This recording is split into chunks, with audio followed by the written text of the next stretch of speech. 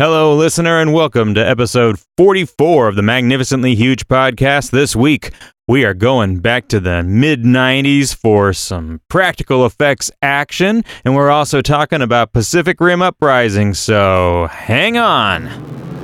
Welcome to the Magnificently Huge podcast with your hosts, Eric Reed, Brian Kruger, and Chris Ryerson.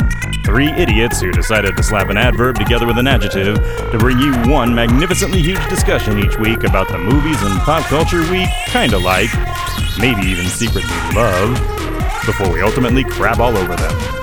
We're not here to save the world, we're just here to make it weirder, one podcast at a time. This is Magnificently Huge. Another world, another time. In a world where CG effects really aren't all that great yet, but we're putting them in movies anyway because Jurassic Park made a lot of money. In that world, we're figuring out how to make darker, grittier action movies, but we haven't quite got it sorted just yet. The mid-90s. The mid-90s was home to some real stinkers, and we're going to talk about a few choice ones, including Independence Day. Yep, we're going there. So join Chris, Eric, and myself for another Magnificently Huge podcast. If you want to skip straight to that discussion, it's about, 30, 35 minutes into the podcast, so take a look at the description in your podcast app, and we've got timestamps for when all the different topics come up if you want to skip to that. But we do talk about some good fresh shit this week, including Pacific Rim Uprising. Anyway, please subscribe to the podcast. Please share it on your social feeds. Give us ratings on iTunes or Google Play or wherever you get your podcasts. And you can always reach out to us. On Twitter, we are at MagHuge. Facebook.com/MagnificentlyHuge. We're on Instagram as Magnificently Huge, and you can always email magnificentlyhuge@gmail.com. All right, set the Wayback Machine. We're going back to the 90s.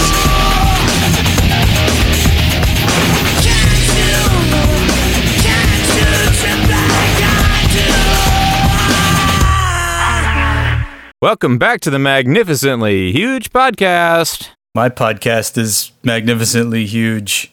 How was yours today? So magnificent. So huge. It's huge, but not as magnificent. Well, welcome one and all. My name is Brian. Hi, Brian. Hi, Brian. Oh, should we now say no? No, don't. No. Okay. It's just me. Me. Hi. This is Chris over here to your left. And this is Eric. So yeah, we start off every show talking about stuff that we watch or read or whatever each week. So it's a segment called The Fresh Shit. This shit is fresh. Oh, shit, that is fresh. This stuff is really fresh. And we also spend every podcast talking over each other. So you Yes. get used to it. No, you don't. Because none of the three of us are the straight man, and we all have such funny things to say all at once. So we just blurt it out. The name of this podcast should now be Well, the problem is that we're in three different cities, and we're using outdated technology from the end of Eric. And so it makes things difficult. From the end of Eric? Yeah. What's that mean? I'm the one limiting our technology. I get it. Okay, that makes... Luddite. Now I get it, yeah. And that's true. That's true. Anyway, let's talk about something like current. Chris, you got any fresh shit for us this week? As a matter of fact, I don't. No, I'm kidding. I'm still watching Jessica Jones, so that's pretty much the only thing I'm doing. I started watching that. Yeah, like the first series, I kind of hit 4th or 5th episode where I'm like, oh, this is kind of a slog. I'm going to just take a break. Because none of the episodes are exactly happy. I mean, even The Punisher is a lighthearted romp compared to some of the stuff they're doing in this thematically. So I'm kind of taking a break from it. Is it rapey? It's a little rapey. Because I remember that first one was a little too rapey for my taste, even though it wasn't real, like, I guess, literal, not real, but literal rape. It was uncomfortable. Basically, it's just... Well, that was the thing, right? It was a metaphor for her rape. Right. So. Yeah. Right. And this, yeah. So I'll come back to that when I've finished. But so far, it's getting better. There's a character called Whizzer in the first couple episodes that I like. Yeah, and that always reminds me of Ren and Stimpy. Don't whiz on the electric fence. But I did try to watch Valerian, Brian, because it's on Amazon. Oh, you masochist. And I got through the first 45 minutes and couldn't figure out what the hell was going on. And I just said, fuck it, I'm going to bed. And I turned it off. Because it's some sort of weird, like, heist from a market that's in an interdimensional space. And I just didn't... He's like astral projected into another space or whatever through technology. And it's... I mean... But he has, like, anti-chemistry with the woman, right? Yeah. Like, they just do not... Totally do not click. No. It's just... It was very poorly cast. And that's too bad. But it looked really good. I mean, it's very obviously an expensive production. And Luc Besson is nothing if not a stylist. And he is nothing. And it does have a lot of callbacks to the weird European sci-fi of the 60s, like Barbarella and things like that, which worked. But the art direction is amazing. Yeah, but I still, 45 minutes in, as soon as they got to the City of a Thousand Planets, I just said, nope, and went on my merry way. As far as I can tell, Valerian should be like a Bruce Campbell or a Nathan Fillion type. Yeah. Like, you know... Yeah. So Crimson Chin kind of guy. Everything I got from the preview said it shouldn't be a movie at all. It should be a game. I mean, it had like, it looked nice, but it didn't appear to have any depth. And you confirmed it, Brian, when you fresh shitted it a few months ago. That's true. Yeah, it was not my favorite. So it was bad. So I haven't really watched much this week, but I did finally listen to the new album from the Breeders. Called All Nerve, and it's the original lineup back together again. Aren't they too old to breed by now? No, they're not that old. Just saying. They're not that old. You ageist. Okay, you ageist. And it's a Breeders album. It's very obviously Kim Deal and Company, and it's really good from start to finish. It was quite nice, but it's kind of mid tempo. They don't do a lot of rocky. It's more like the weird Pixies inflected stuff. Oh, so it's not like that's not bad. You're not going to get like a pop song a la Cannonball. But the single's called Nervous Mary, and it's pretty solid. It's very strong. Run, but she never got away. Hot word for it. Nervous Mary had a nervous day.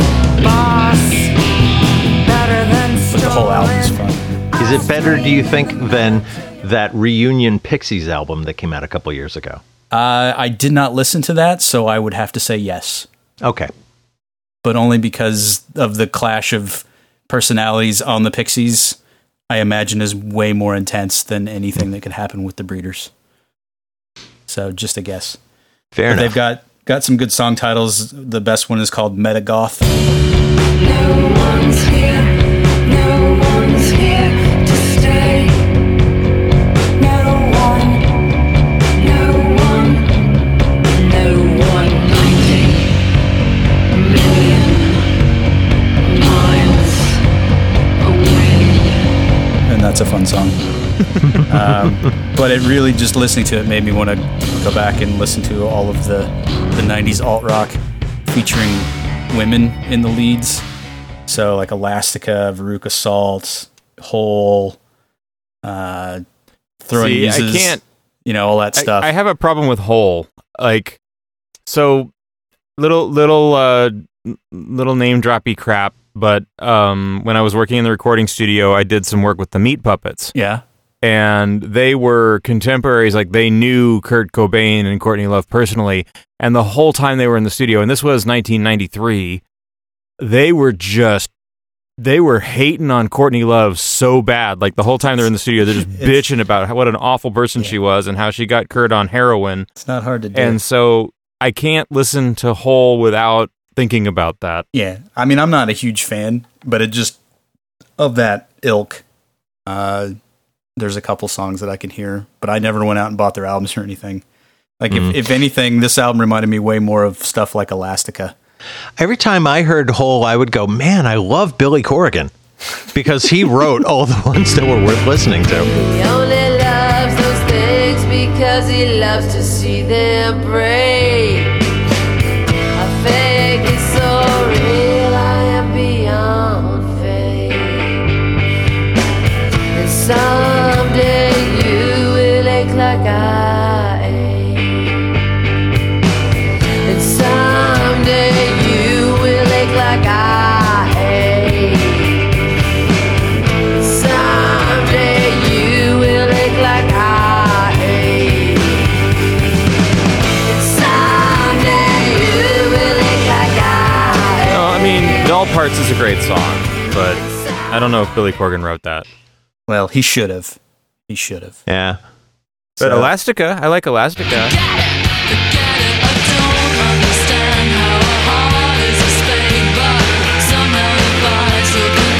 Is made.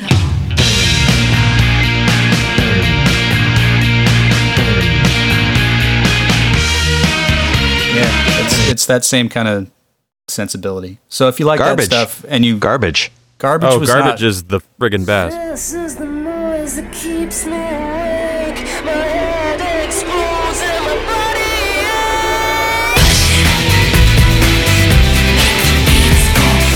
that's not really the same. It's a woman.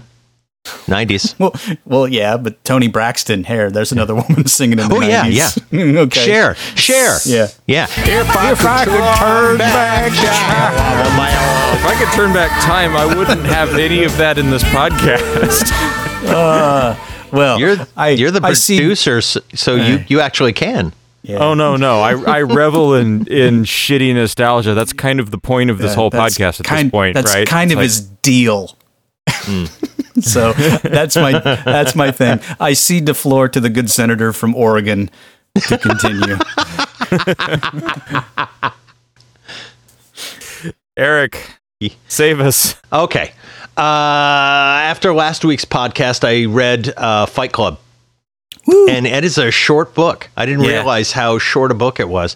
Yeah. And I realize also how old I am, because I'm reading it going, yeah, I would have been all into this kind of destructive nihilism in my Yeah. 20s. And now I read Yeah. it like, yeah, what do you want, you whining little bastard? Life is Yeah. awful.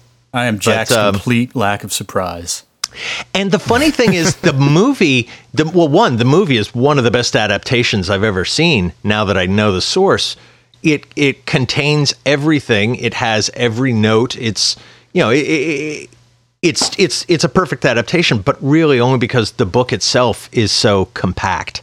Yeah. It's like there's not a whole lot to leave out. Yeah. It's Once like Fight Club and Harry Potter and the Sorcerer's Stone are the two most complete film adaptations. Really, Sorcerer's Stone? You think?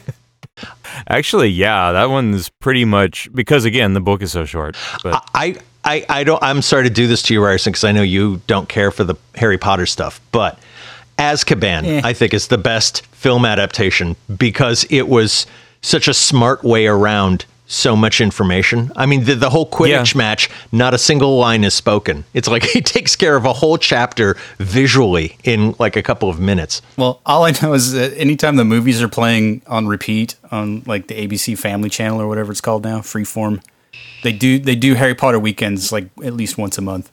And anytime the later ones come on, my wife and I just sit around and make jokes about Neville Longbottom because apparently he got really super cute and hot as the time progressed and he grew out of his awkward stage. So that's all we could talk about. Oh, that Neville Longbottom. He's so dreamy. I'm still annoyed that it turned out Neville wasn't the chosen one. I mean, like 2 or 3 books to the end, I was going, oh, it's Neville. Too bad. I kind of was too. That could have been a fun, but yeah. Wow. I don't know how I derailed us that badly. We were on Fight Club. Yeah. But- So Yeah, Fight Club. it's not hard to do. Interesting book. I don't think Helena Bonham Carter was the right choice. From the description, Is she ever? well, they should have gone with someone who was actually gross. You know, I think Fairuza Balk would have been a good choice. That's true. But she lost her mind at the end of Craft, so yeah, it's kind of hard to cast. Well, she made it to Waterboy. Oh, that's true. Shit. She was still working. Putting that in my head. I'm just saying she was still working. Well, also, a telemetric fresh shit from... Oh, wait, you had a point? Well, I was going to say, if you liked Fight Club, read Survivor. That's my favorite. That's next on the list. That one, I read that when I was actually flying in a plane over to Asia for my trip years ago. And so I was reading a book about people stranded on an airplane that's about to crash while I was on an airplane thinking I might crash. I'm glad you brought that up, because the other Chuck Palahniuk book I've read was Choke. And that one was much more structurally coherent, if you will. Yeah. And I know the reason this one isn't is it's first person from someone who is, you know, both got a split personality and is an insomniac. So it's like the whole book is written like that sequence from the movie with Norton waking up on airplanes, where it's just fast paced, cut. The whole book is like that for the first few chapters. But so I get why, but it's a harder slog than Choke, and so I want to try some others of his. Choke's not bad, but Survivor I would recommend. Choke is hilarious. In the end, when the cops when the anal beads come out of him in the police station, he just shits himself. I can just great. Brian's over there rolling his eyes. They're talking about books again. Having not read Choke, I'm just taking this out of context with the anal beads, and I'm like, okay, well, are anal beads ever really in context? In my experience, that's always out of context. When in this case, they require a context because the anal beads coming out and him shitting his pants is actually a religious moment in the book. It's actually it's his it's a big deal. It's given a lot of meaning, but it's still a guy with anal beads shitting his pants. Well, if you like that one, then you should branch out into Irvin Welsh and read Filth. Can't do it. He writes in that the patois of Scotland, and I take so long trying to get through those words. Well, yeah, Trainspotting's like that, but Filth is not as much. You don't get that a lot. It's still there because it's Scottish set there, but it's not as bad. But the reveal on that one is just hilarious and disgusting all at the same time. So. I remember reading Trainspotting and going, just write it in English and give me a pamphlet on how to read it with a Scottish accent. Yeah, really. This from the man with Scottish heritage. But I can't read it. I mean, the official language is Scottish, Here's Scotland, here's Ireland, here's the bloody sea. That's all you need to know. If he wanted to be a cock about it, he could have written it in Gaelic. But anyway, so that speaking of foreign languages, my wife has been, and I've been watching over her shoulder, this show on Netflix, Spanish, from Spain, Spanish, called El Barco, which means the ship. And it's a ship, a trimast schooner that's sort of an educational cruise. Bunch of teens go out, learn sailing or something for 6 weeks. Something happens and the entire world floods. That's the premise.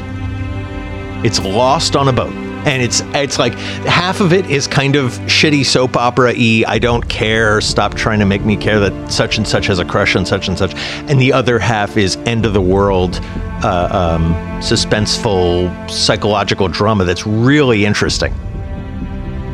Emphasis is on it real. Is it like the Spanish is it like the Spanish Waterworld then, or not in yes and no? I mean, like the premise is Waterworld. I think you mean Aguamundo. Yeah, once you say Waterworld, it springs to mind people dressed in football pads and neck gills, and this is like weeks after the event that floods the entire world, and it's neat, but yeah, I would recommend checking it out. And does Kevin Costner have gills in that one too? Oh, Kevin Costner always has gills. That's true. Yeah. That's true. Yeah. Why do you think they cast him? That's his thing. They still do the Waterworld Stunt Spectacular at Universal Studios Hollywood. God, that's amazing. That's amazing. Can we maybe get some Dukes of Hazzard in there too? Just make Just it a good old boy. Never meaning no harm. And finally, I just want to say I'm recording this today using a brand new pair of Apple ear pods, not the AirPods, but the ear pods, and they suck because they're falling out. I cannot jam these things into my head holes. No, the not wireless ones, the ear pods. Oh, okay. And I mean, I am just sticking these things in with my finger as hard as I can. They were $30, and I knew that I could return them, so I got them to see if they fit well enough that I would want to invest in AirPods. But of course, if these things suck, I'm not going to spend a lot of money on those. We know what'll help those stay in your head. Just get a headband. Nails? Get a headband. Yeah, but headbands are so 1970s, you know? I feel like the senator from Oregon has expired his time and is just... I do too. I think I've petered out. He's just filibustering at this stage. Can we move on? I just want to say the thing about the AirPods. Go ahead. All right. I've got a whole bunch of fresh shit this time. So first I want to just talk about a couple of movie trailers that I've seen this week that are worth noting. A movie coming out this summer that I was not aware of, called The Spy Who Dumped Me. Have you seen this trailer? I just read about this today.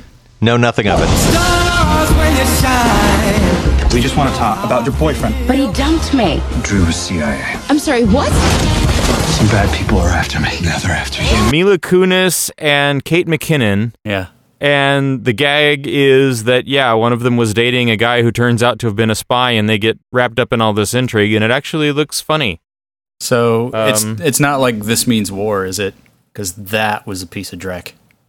I don't even remember This Means War. That's the one with Chris Pine and Tom Hardy, and they're spies, and then they're fighting over Reese Witherspoon. Oh shit! I actually saw that movie. Now he remembers, and I've forgotten it entirely. You're welcome. It looks much better than This Means War. Okay. It seems like every McG film, I felt like the only man screaming to the crowd, "McG sucks! Stop seeing his movies! Stop it!" And this one finally made people listen. Yeah. Yeah, no, it was bad. Okay. The other trailer, though, have you seen the Cobra Kai trailer? Yes. I have not pulled the trigger on that one yet. Oh, yeah. Oh, dear God, why? I'm going to teach you the style of karate that was taught to me. A method of fighting your pansy-ass generation desperately needs. Does he sweep the leg? Yes. All I need is that trailer. I'm not going to watch the show. All I needed was Danny and what's his face, like squaring off. It's not like the expanded film version of that YouTube short where they go to Johnny's trailer. It's actually Johnny and, it's the real actor who did Johnny and Ralph Macchio. They're both in this thing. Billy Zabke. And they're carrying it on. So Johnny is like tired of how wimpy all of these snowflake kids are and decides to open up Cobra Kai again and teach them how to fight mean. And Ralph Macchio is not having it. And he's like a successful car salesman. He's like, no, if you're going to fight mean, I'm going to kick your ass. And I swear this is the plot of this thing. So they went all the best of times on the plot line. Ralph Macchio at age 50-something putting on that same headband, like, for real, this is a thing. Kick his ass, pony boy. I think it has possibilities in that they'll get the fight out of the way early, and then the two of them will decide, you know what, we have more in common than you think. And then they'll both run Cobra Kai, and one will teach them how to fight hardcore, and the other one will teach them how to fight with heart. Or maybe they could sit down and just have a discussion about which one is doing the worst version of cultural appropriation. Yeah, that too. It looks terrible. Yeah.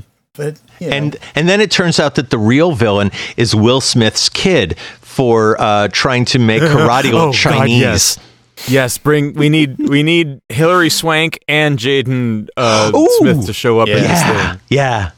Oh, yeah. That would that would be where the potential lies. Man, that'll be better than when movie Highlander and TV Highlander appeared in the same movie with Mario Van Peebles. We know they decided there could be more than one after all. Apparently, wow, we sub-referenced our sub-reference. Yeah, we did. That's what we're good at. So, I love me some movie commentaries. It's one of the things that makes me sad about the death of physical media. So I bought the Thor Ragnarok Blu-ray, and Taika Waititi does not deliver a good commentary. I'm sad to say, but he's upfront about it. Like he basically comes in and says, "Okay, well, I'm really bad at these commentaries, and I'm gonna run out of things to say in about 10 minutes." Well, maybe that's kind of does. Maybe that's just him doing a bit. Because the entire thing is a bit. Okay, right? Like he's ragging on Hemsworth constantly, and he's like, and this is the motion capture for Surtur is the great actor Taika Waititi. You have to say, talk up Korg. Is perhaps the greatest actor on the planet. How you doing? Yeah, so it's it's fun, but it's goofy. Well, that reminds me, I saw when they released The Thing on DVD. Thank you. I was about to say this. And they're fucking getting drunk while they're doing the commentary, and it is the funniest thing ever. I remember loving that commentary track because as they're talking, and Kurt Russell, he's whooping it up with his good pal. Carpenter, John Carpenter. Yeah. And John Carpenter is just lighting cigarette after cigarette into the mic. It's awesome. It is so awesome. I like it. Okay, so I went to the theater this week. When you say it like that, that means live people, right? Not like movies. Yes, like actual like Broadway touring companies. And this was the revival of The King and I. Quick, name one song from The King and I. Getting to know you. That's one. Getting to know all about I love Gilbert and Sullivan. It's Rodgers and Hammerstein. Oh, but there's a difference. Yeah. Okay. Yeah, this is like the prototype of The Sound of Music from a musical standpoint, I think. And it's even got like the teacher and kids thing going on. But with cultural appropriation. Oh man, is this does not hold up. This is like Sasha in Anything Goes levels of racist. Well, all I can think of now is the what is it? The ad that Yul Brynner did for the tobacco after he died. Ladies and gentlemen, the late Yul Brynner. Now that I'm gone, I tell you, don't smoke. Whatever you do, just don't smoke. This is Yul Brynner. Yeah, and I'm dead. God, the show just should not have been revived. It's so cringy because and Jolene tells me in the intermission, they've totally toned down the racism. And I'm like, they have? Like I've not actually seen The King and I until I saw this play. And I'd just like to say you're already in trouble the moment the phrase "they've really toned down the racism" comes into play. Yeah, and if that's toned down, I don't want to see the movie. But the sexism, however, is not toned down in the slightest. It's really misogynist. It's kind of like when you watch the remake of Birth of a Nation. It really toned down that racism. It's really more palatable now. Love my Asians, but where's my bitches? Love my Asians, but where's my bitches? Oh, he went there. Oh, Jesus. Let's just keep rolling. I didn't write The King and I. Don't look at me. This is the worst Broadway show I've ever seen. Like ever. Full stop. And even the technical stuff. I mean, okay, so all of the people were very talented, and the dancers were talented, and the singers were great singers in service of a shitty show. I had hope for like the first 30 seconds, like the curtain rises and there's this incredible backdrop with this amazing set, and it's really well lit, and I'm like, okay, at least we're gonna maybe get some technical theater.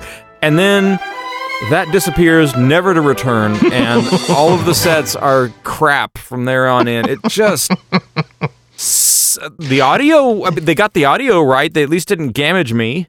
But fuck, it was, don't do it. That's don't the go problem see The King with and I. Gilbert and Sullivan musicals are just not good. They were the biggest thing. And Hammerstein.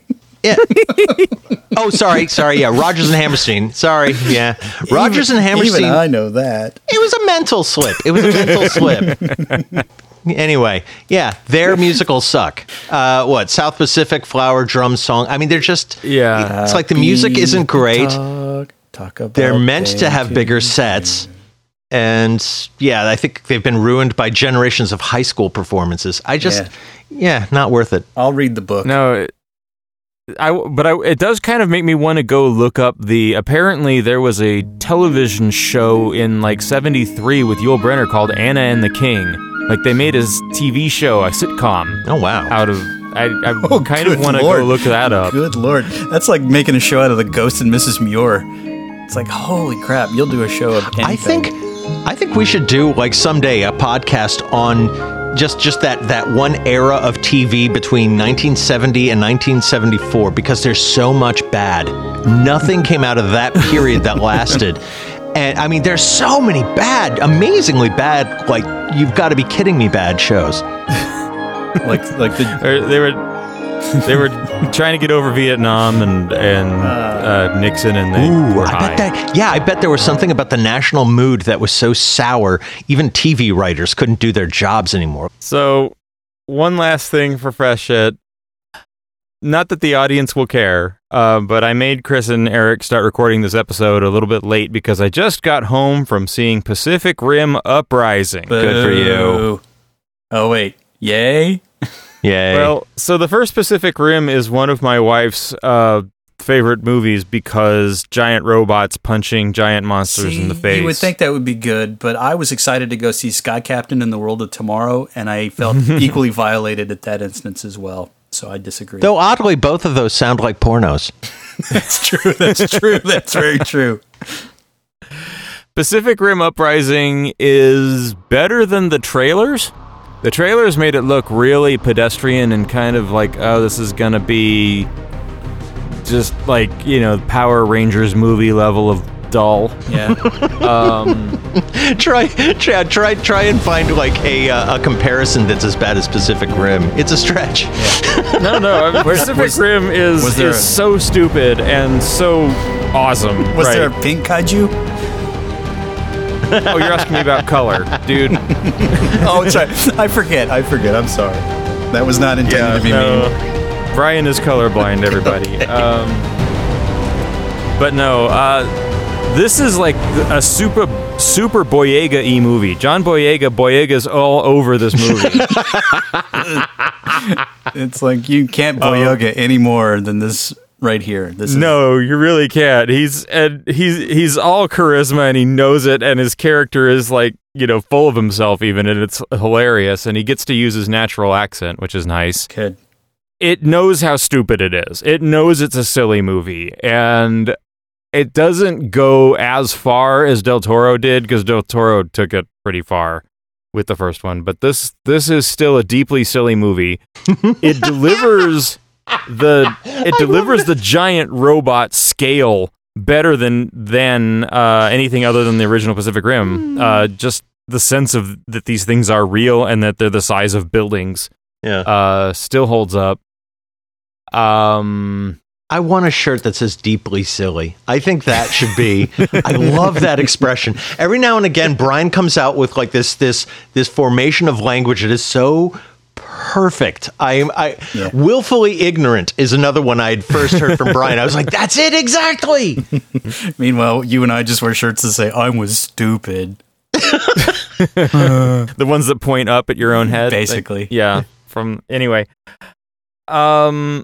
Would I recommend seeing Pacific Rim Uprising? I don't know. If you want to see a big, dumb, giant robot movie, you could do a lot worse. There's your poster. There's your poster blurb right there. Yeah. So says Bob Finster of the Arizona Republic. Tokyo takes a beating, which is always important in a giant. That also sounds like a porn title. Monster movie. Heyo.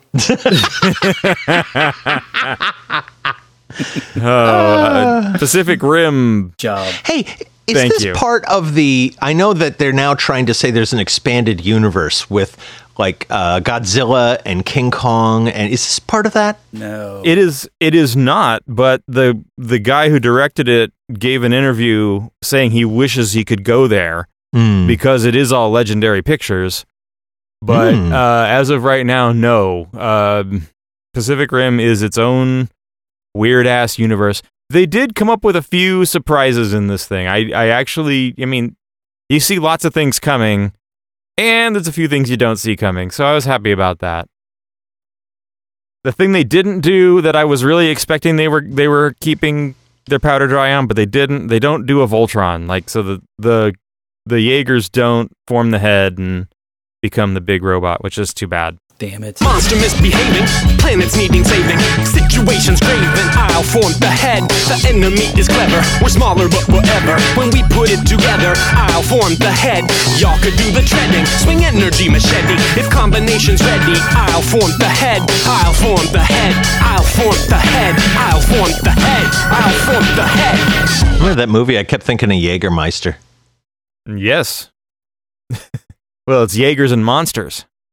Jaeger monster. Jaeger monster. Oh, that is true. That's why. Okay, it's explained.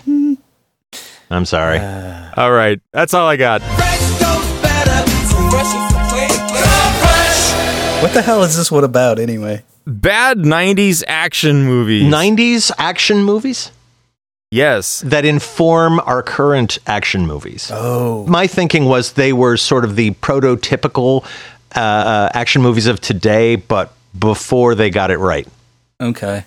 And my thinking was in a lot of ways they were prototypes, right? Because they were playing with new technology, and it was the beginning of grimdark, and a little taking itself a little too seriously. Okay. Yeah. And it's also sort of the last hurrah of practical effects, but also the early fumbling fuck-ups of digital effects. Yeah. And there were quite a few. Yeah, so I think we each picked a late 90s movie to discuss on this episode. Is that right? We did. Okay. So I kind of want to hear Eric's movie. I picked Judge Dredd, which I hadn't seen since it first appeared on cable. And okay, here a couple things. It's as bad as you remember, for starters. But the more research I did on the film, the more I'm willing to forgive it. Judge Dredd is a comic that was started in England. It takes place in America after ecological nuclear war disaster. Something so bad, everyone is grouped into huge cities, mega cities, and Judge Dredd is the law enforcement guy who runs around as cop, judge, jury, and executioner of the law. He is the law. No, that's the thing. I am the law.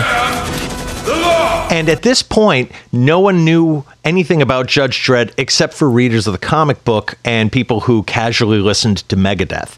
So there wasn't like a great geek culture in play. And so this movie happens with Sly Stallone, who, I'll tell you what, is the perfect casting choice for Judge Dredd if you're going to do a real Judge Dredd movie, which they didn't do. Well, for a couple of reasons. First, just real easy plot. Judge Dredd is the judge. It turns out that he was genetically created. There's a psychotic twin brother played by Armand Assante. You started a massacre. I caused the revolution. You betrayed the law. Who is also a brilliant choice. He's a great actor. He's the only one in this thing that knows exactly what he's doing, though. Yeah. Yeah. But then again, well, anyway, so he frames Judge Dredd. Judge Dredd is sent to prison, but the prison ship is shot down. He makes his way back into Mega City. Mega City 1. He clears his name, and the movie's over. And it's all very unnecessary. But also, it's not a Judge Dredd movie because he's not being Judge Dredd the whole time. He's being Sylvester Stallone. Yeah. Judge Dredd never takes that helmet off, and yet almost all of the movie he's got his helmet off. It's like in the comic book. It's really a Rob Schneider movie, though. Oh, just shut up. Okay, there's that too. Like, did you know that Joe Pesci was the initial choice that they wanted? I was actually going to talk about I spoiled that for you. Yes, you did. So they get Sly Stallone in, and he's the biggest deal in town. And the director and the writer were going to do a straight Judge Dredd movie. Like the original cut was NC-17 for violence. Well, and I want to add. I just want to add that the screenwriter was Stephen E. D'Souza, who, above anything else, wrote the script for Die Hard. So that's where we're looking at. Yeah, not him. The first screenwriter. There was another guy who they were on board to make the shit. Like they were going to make the real Judge Dredd. Gotcha. And then it got Sly Stallone, and that meant it got a lot more money, and that means he had a lot less control over it. There was actually a scene they cut out where the big robot that grabs Jurgen Prochnow, Armand Assante gives the order, rip off his arms and his legs and then his head. I want him to see the whole thing. They shot that. Instead of just saying it, they fucking shot it. I want to see this cut. I love that robot, too. That is, well, and it's, as a practical I do have effect, to say this. Yeah, it is one of the effects are great, like especially for the time. It holds up in my eyes, and it reminds me of The Fifth Element in terms of production design. But yeah, that robot is the shit. But the problem with the movie really is that once Sly Stallone got in, he said it needs to be funnier. There needs to be more comedy. So basically, he was doing everything he could to drag it away from the darkness. He'd already done Demolition Man, which had most of its positive reviews were over the comedy. Yeah. He wanted Joe Pesci for the tag-along sidekick that wasn't necessary. Like Lethal Weapon 3. He couldn't get Joe Pesci because Joe Pesci, isn't stupid. And he said, well, then how about Rob Schneider? He's funny, and he was in Demolition Man. So they get Rob Schneider unnecessarily placed in there to do one-liners and comedy in a movie that shouldn't have any comedy. So my point with Judge Dredd is what's wrong with it. One, it's supposed to be hyper violent and all the violence was taken out, so it was neutered. It's supposed to be about a crypto fascist law enforcement guy in the future, and they give him a heart. And the tone is all over the place. It's gritty and violent, but then it's funny and in really dumb ways. Like, the crime is happening on the corner of Abbott and Costello, Burns and Allen. That's the other one. Things they don't hear because it's the future and just dumb. But I think that's one of the things they get right now is that when you have Iron Man, they are absolutely set on the tone and the approach and the execution. There is no arguing midway. This is the way the movie's going to come out, which is funny because that first Iron Man happened without a script, but it was produced by a guy who knew this is how it has to appear. This is, we're coming into it knowing it's a superhero movie. We're going to treat the comic character respectfully. Well, for Judge Dredd, I think part of the problem was that they had been kicking that one around for a long time before they actually made it. And then a little movie called RoboCop had come out in the late 80s, which pretty much cribbed everything from Judge Dredd. I mean, we're talking the helmet and all that stuff. And it had all of the punchy satire about how shitty everything was. And so they didn't really want to do that because then they felt like people would just go, you're just doing RoboCop, come on. What I think is funny is that RoboCop came in, and I was thinking the same thing. It was a better Judge Dredd movie. Every subsequent sequel of RoboCop falls into the trap this Judge Dredd movie did, which is we can't be gritty, we can't turn people off. Yeah. And as a result, they turned people off. It's like they didn't trust the material ultimately, and I think that's the lesson from this Judge Dredd. And incidentally, the Judge Dredd movie they made later, Dredd, is one of the best comic book movies of all time. It is really better good. than any Marvel movie you've ever seen. It's fucking. I haven't seen great. it yet. I hear it's basically The Raid, but in Judge Dredd. Yeah, pretty much. That's fair. And nobody scowls quite like Carl Urban. Oh, it's God, amazing. he's so good. He's a genius. Pitch perfect is Dredd. I thought his Dr. McCoy was underrated genius, and then I saw this, and I'm like, this guy's amazing. He's just amazing. He can do anything. He really can. Well, he was Scourge in Thor Ragnarok. Yeah, like he's Carl everywhere. Urban is amazing. Well, yeah. but But the thing with Judge Dredd, because it was a new director, Danny Cannon, who pretty much just butted heads with everybody, and I don't know what he worked on after this. Probably not much, because the thing was budgeted at $90 million. That was their production budget. It made in 1990 whatever dollars, 1995. Yeah. So $95, that's like $147 million. I don't think it's his fault. Just from everything I've read, I'm on his side. He got fucked. He got stuck in a actor producer sandwich. But here's the thing: is they made this movie, and it made just shy of $35 million. So it lost. It didn't make any money. It didn't help. Well, it made it all internationally. Internationally, at the end of the day, it made like $140 million. Yeah. So it made back budget at least, but because the French will watch anything. Yeah. Well, it didn't help that the people in the studio had no idea what the fuck they were doing either, because it got released against Apollo 13 that same weekend and got crushed. It also got beat up. It also got beat up by the Mighty Morphin Power Rangers movie. I don't think that even matters. Let's say Judge Dredd was the #1 movie of that year. It would still suck. You can't say that.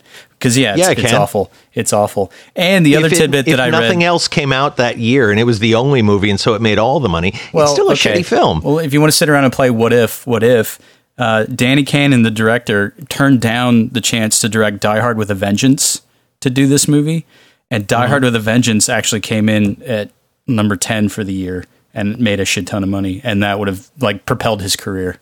Who cares? This was a bigger risk. I think, again, I respect him more because this is a bigger risk trying to do something that's new that nobody had made a film of yet. And again, if they'd let him do what he was talking about doing, again, it may not have made back its money, but it would be a lot better than what they made. Yeah. Well, all I'm saying is, if you're going to do a movie like this, you got to get the tone right. Even the effects don't matter. Yeah. You have to get a consistent. Well, I'm gonna go out on a limb here and just say that the first thing you should do if you want your movie to be fun and successful is not cast Rob Schneider. On this, we can agree. Yes. On this, we can agree. Yes. So. He should be relegated to the Sandler movies where he says, "You can do it," and basically nothing else. Well, don't forget that he put the nail in Van Damme's career for a while there too, because he was like the shitty sidekick in all those crappy action movies. It's like that was Rob Schneider's deal in the 90s. It wasn't until he propelled himself to international stardom with Deuce Bigalow that we really got the Rob Schneider that we all know and love. Yeah. So I want to know if there are outtakes of Armand Arsante actually chewing on the scenery. Like, probably. Poor Armand Arsante. How many? Okay, wait. Mambo Kings is the only movie I can think of he's in that is also good. He's good in so many shit movies, but there's hardly any that are themselves good, and he's good in them. If that makes any sense. Yeah, it would be hard pressed to come up with any off the top of my head neither. Okay, so that's the Judge. So a disappointing failure or an interesting failure. But my point being, it informs the future of comic book movies in that it doesn't respect the material, it doesn't get the tone right, and that's what we've learned from now. Well, yeah, because you could look a few years later with Blade, and that sort of seems to me the neogenesis of the modern comic book movie, where they got a lot of it right. And then I know Brian's going to talk about one where they just absolutely got none of it right. Well, let's go to that one because okay, so I forgot what you were going to do. The main reason I wanted to do this god awful show was because I thought we needed to talk about Spawn. Spawn the movie. This is a piece of shit. It's a real piece of work. This one. Have you guys seen Spawn? Yes. Parts. Let me just ask you this, Brian, off the top, because you come from a background in the video game industry, so you're familiar with graphics. So this movie was made in 97, and it had a reasonable budget-ish. Why do all the graphics look like they were done for a really shitty early PlayStation cutaway game? They look like the cutscenes to an early 90s like CD-ROM title. Yeah, like Diablo. Like Diablo. No, Diablo looks better. The only thing I really remember about this movie is Martin Sheen, looking at something in like vague horror because somebody told him we're going to put something in digitally here, and what they put in was so not married to what he was looking at. Was it just me, or did it remind you of Lawnmower Man? No, Lawnmower Man at least had the excuse that it was a virtual reality world, so it could have bad graphics. Yeah, that's the way I think of it. This looks like animatics. Like when you look at DVD special features, this looks like the roughest, quickest. They're so unfinished. So okay, Spawn is Michael Jai White is a cop who dies and goes to hell and is recruited by the devil to lead his army of who cares? Basically, the devil is like this enormous demon creature. They were trying for a Balrog from Lord of the Rings and didn't quite get there. It has there. no animation. It stands up with its jaw wide open in like a default pose and speaks, and its mouth never moves. It's got like this like 100 polygon shitty, not really a hair simulation fur thing going on. Yeah. And it just sits there, mouth open like a puppet, just not like a puppet, like a McFarlane toy. Yeah, I hate No, that guy. McFarlane toys look better than this thing. Just looks like shit. It's like but this whole thing was born out of McFarlane toys, right? Yeah, well, Todd McFarlane. Yeah, so Todd McFarlane had been writing the Amazing Spider-Man, and he was the guy who created Venom. Venom, yeah, and Carnage and all of that, and then basically it was like, I'm going to go do the same thing for myself instead of for Marvel, and created Spawn, which is basically Venom. Yeah, and it's basically just grabbing bits and pieces from a whole bunch of other stuff and then just saying, hey, isn't this really cool because it's so gritty? I mean, he's ripping off The Crow, he's ripping off The Punisher, he's ripping off Spider-Man, he's ripping off nothing about this screams original idea ever. Yeah, so Spawn has like these chains that come out of his costume and attack people, and he's trained by some Obi-Wan Kenobi ripoff Nicole guy. Williamson's last movie, you know him as Merlin from Excalibur, and this was the last movie he ever made, and I feel so angry about that. But what really, really makes Spawn special is John Leguizamo's turn as the Violator, the clown. Nope. Funny, he's our man. If he can't kill him, no one can. Yay, funny. S to the P to the A to the 1. S to the P to the A to the 1. Goes funny. John Leguizamo shows up in like a Violet Beauregard giant blueberry clown outfit. For those of you who are millennials who don't know who John Leguizamo is, this is why. Because in the 90s, he was an actor considered to have potential, and he was like on a mission to make every career choice that was bad. His best turn is probably I don't even remember which character it was, but he was in the Baz Luhrmann Romeo and Juliet.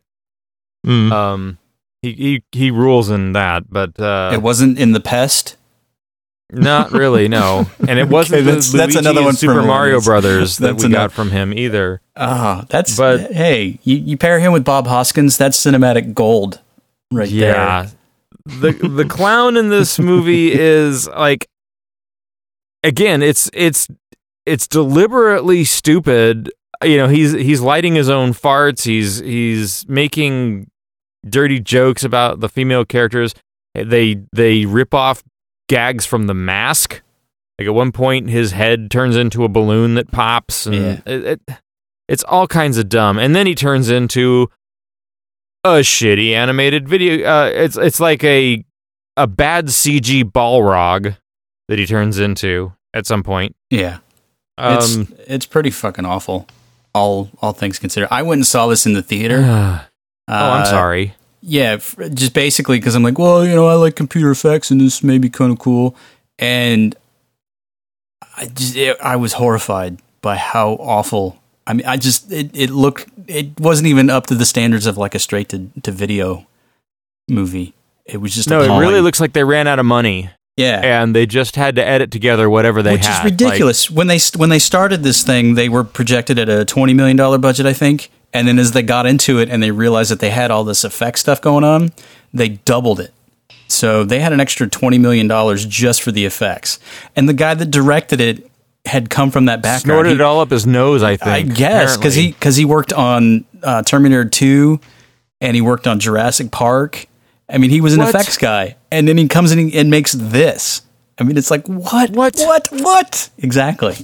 So you'd think they'd be able to budget for more effects, yeah. You'd think, the effects in this look like Reboot, the kids' TV show. That was, it's so bad, so unbearably bad. Yeah, it wasn't even good enough for liquid television. So yeah, Spawn. There is no reason to ever see this movie, so don't. Well, here's the thing, though. It made its money back, and turned a profit. Yet we didn't see. We didn't see a sequel. Yet I think probably it made its money back just because there was so little else playing that week. Well, to me, I think it's just the character itself is just such a snoozer. Yeah.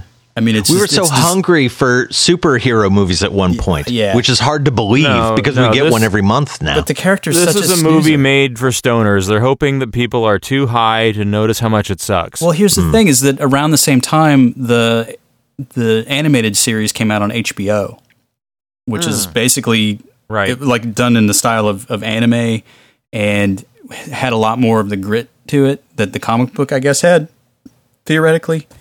And I remember trying to watch that when it was on HBO, and I think I fell asleep during every episode because it's just so lugubriously paced, and I just didn't give a shit.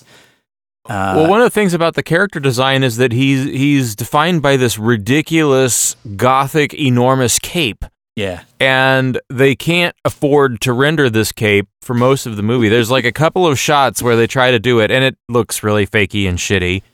But the rest of the time, there's just no cape. It just kind of gets sucked up into his outfit, and it's just a dude in a muscle suit. Yeah.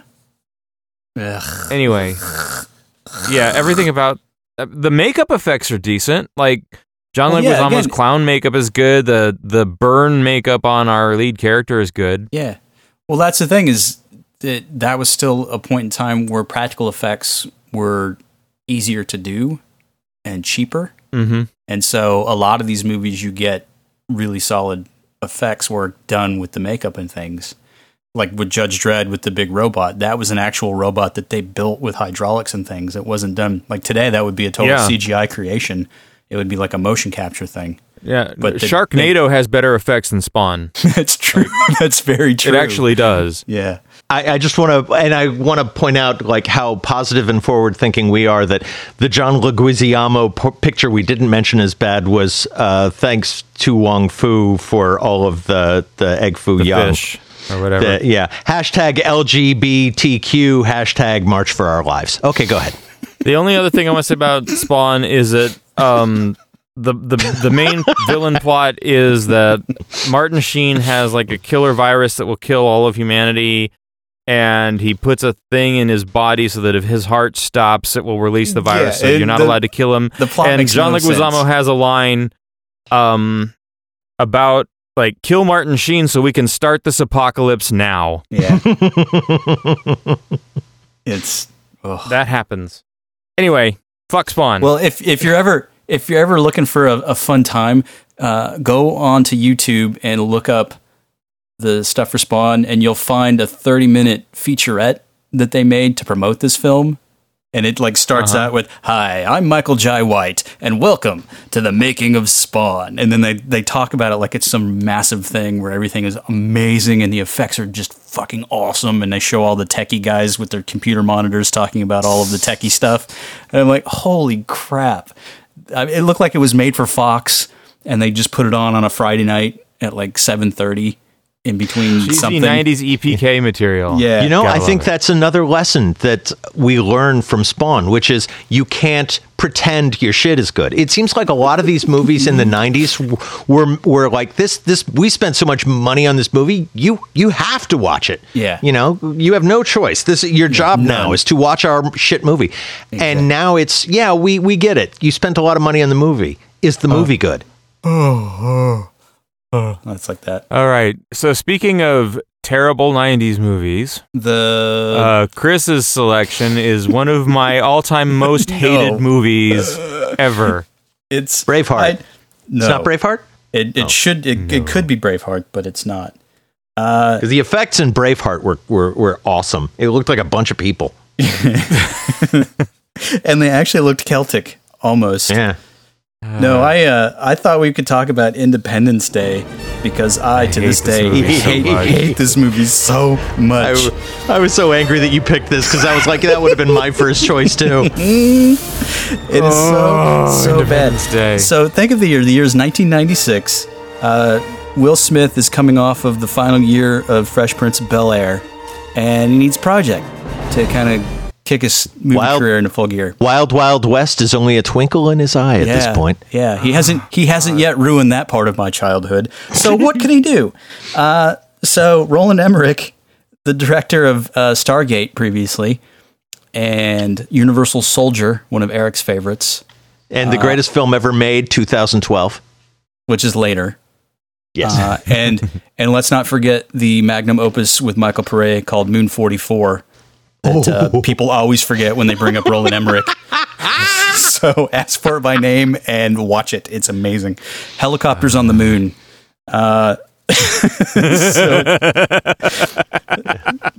So Independence Day. Did they just kind of like bounce? Yeah, it was amazing. You'll just it's have like to every watch bad idea they had where someone said, "Are you kidding?" Someone else said, "It's a movie with Michael Pare, dude." But it's got helicopters on the moon. So Roland Emmerich is kicking around this thing going, well, how can we top that? Dean Devlin, my writing partner. And they say, hey, let's remake War of the Worlds, but let's make it so boring that everybody will come out and watch it and make it the #1 movie of the year. Oh, it's one of those Irwin Allen disaster flicks. Yeah. Really. I mean, in structure, it's an all-star cast disaster movie. It's basically Earthquake meets War of the Worlds. That's the best way to describe it. And coming back to that thesis that these are all 90s movies that inform today's movies, I thought this was a great example of the rebirth of the disaster movie. Yes. Because we really hadn't had any for so many years, and then this happens. It's a big deal. It's done poorly, but it says basically you can make an ensemble disaster movie and have people see it. Well, and to be fair, this is the sort of the Roland Emmerich template. I think from here on out, all of his movies are in some form or fashion like this one. Yeah. Well, this is also maybe the last grand hurrah of practical effects. Like True.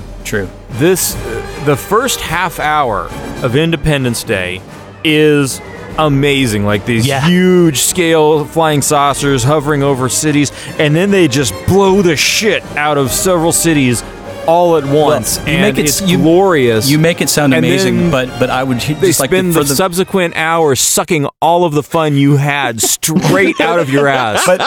But you're getting ahead of yourself because you're really talking it up like it's some sort of amazing thing. You literally have to sit through an hour of bullshit to get 5 minutes of wanton destruction. That's pretty much what it is. No. That's how a disaster movie works. You meet the characters, you decide what you think of them very quickly, and that makes you have a certain reaction when they die. Yeah. Well, it's just I watched again recently, and it just struck me as how just problematic the whole enterprise is, because every character is some sort of patented large brush cliche of an ethnicity or a type. You've got Judd Hirsch as the Jew. You've got Will Smith as sort of just, he's your black guy, basically.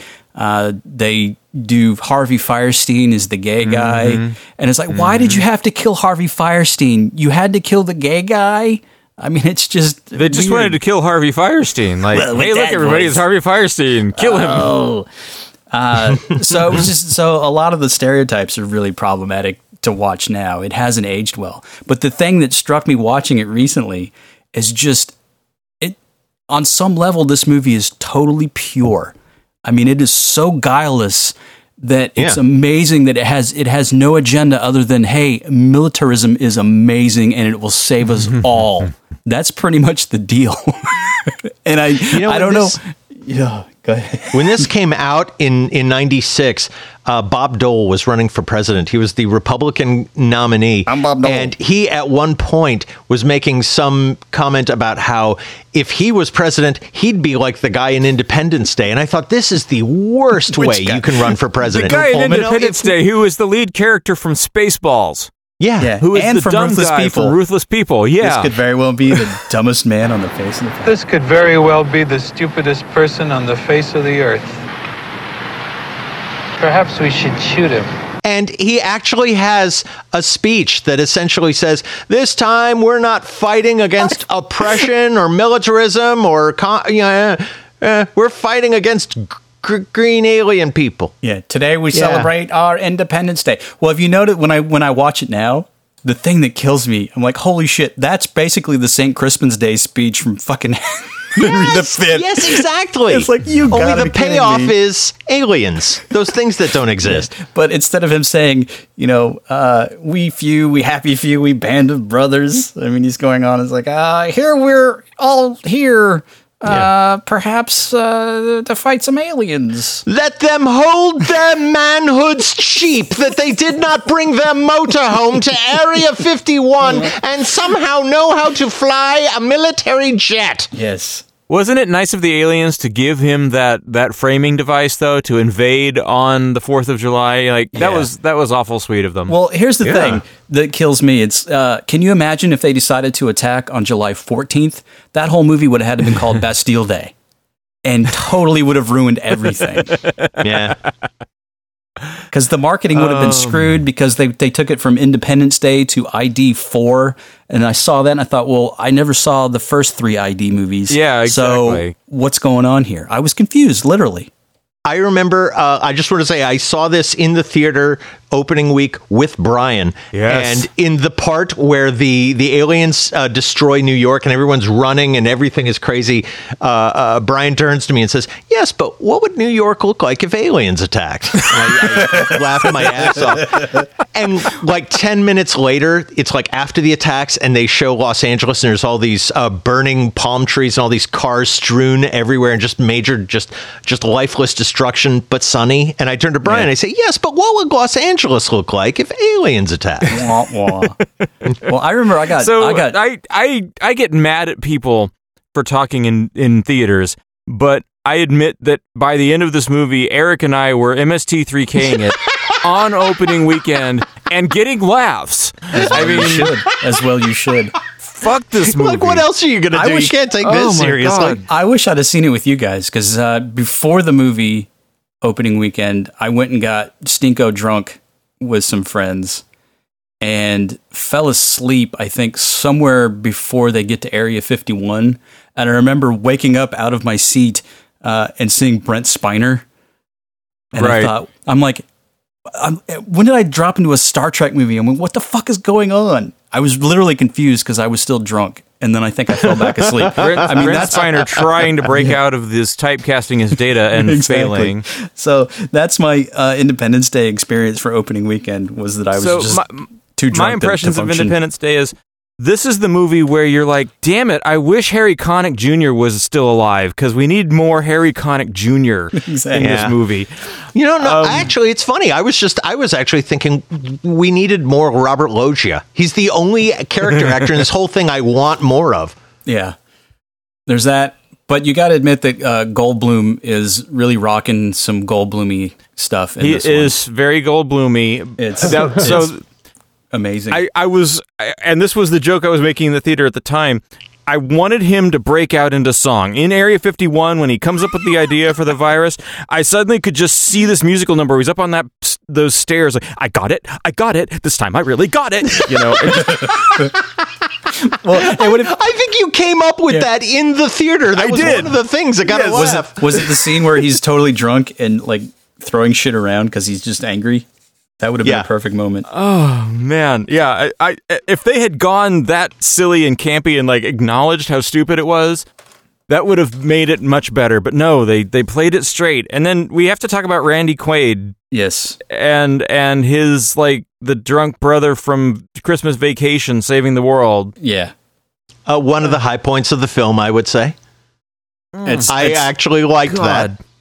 It's, I liked that. It's nice to see Randy Quaid play crazy.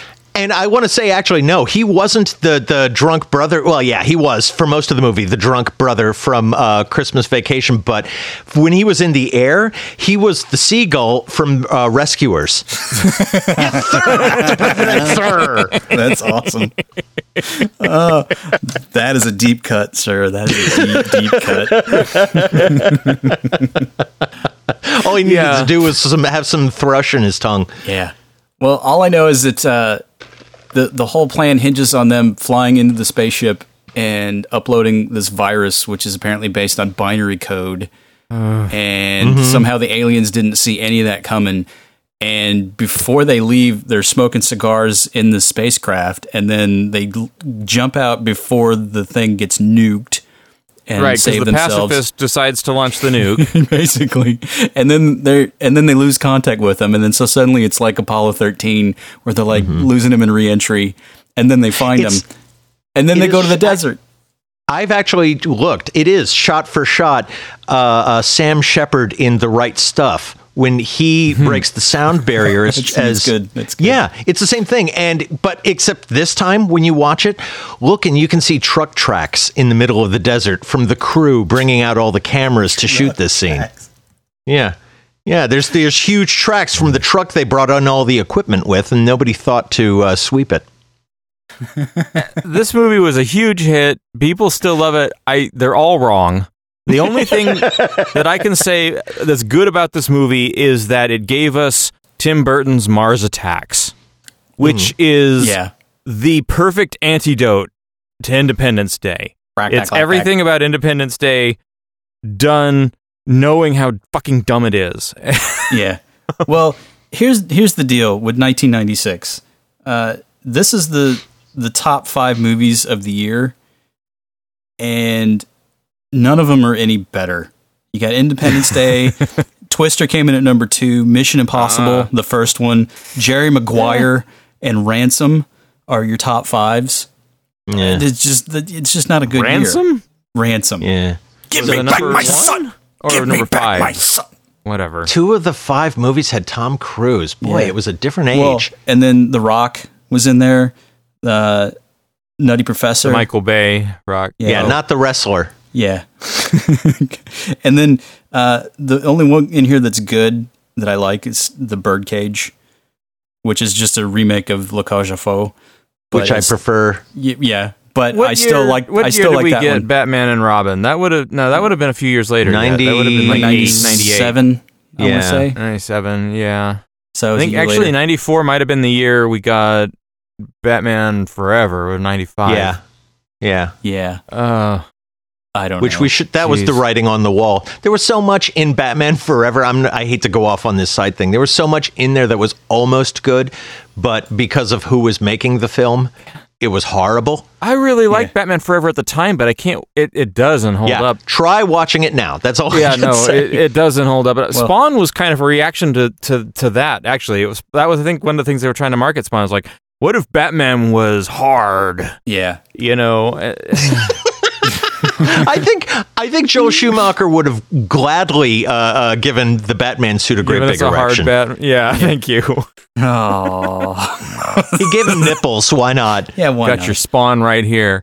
Hey, no. Okay. Ho. So yeah. So all in all, the years 1995 to 1997 were horrible at the movies. And that movie I mentioned last week as one of the worst movies I've ever seen, Mad Dog Time, starring Jeff Goldblum, same year as Independence Day. It's like he was on a roll. Jesus. Got nothing. So yeah, I don't know if we have much else to say. Suddenly we have no ending. Did we learn anything? We got it. Did we learn anything? Say what you will about the superhero glut and the blockbuster glut we have now. We live in a magical time, people. We live in the golden age of movies. The young generation will grow up remembering these days. The 90s were horrible. Horrible. And what's more, in the 30s, when we're no longer alive and they're making movies and they're talking about how things used to be, they're going to look back at the movies of today and go, that was such shit. You know, it's like everything is on an upward trajectory and just gets better. But you know what I learned today? I learned that if you want to get in touch with us, you can write us at magnificentlyhuge@gmail.com. No. We're at Facebook at Magnificently Huge, and as we're well. on Twitter at MagHuge. How do you spell we're that? On MAGHUG. TWITTER at. Oh, that's fantastic. Oh, I didn't know what you were asking me to spell. We're on Instagram that we occasionally use, and we love your suggestions, we love your comments, and we love your show ideas most of all because we're not original.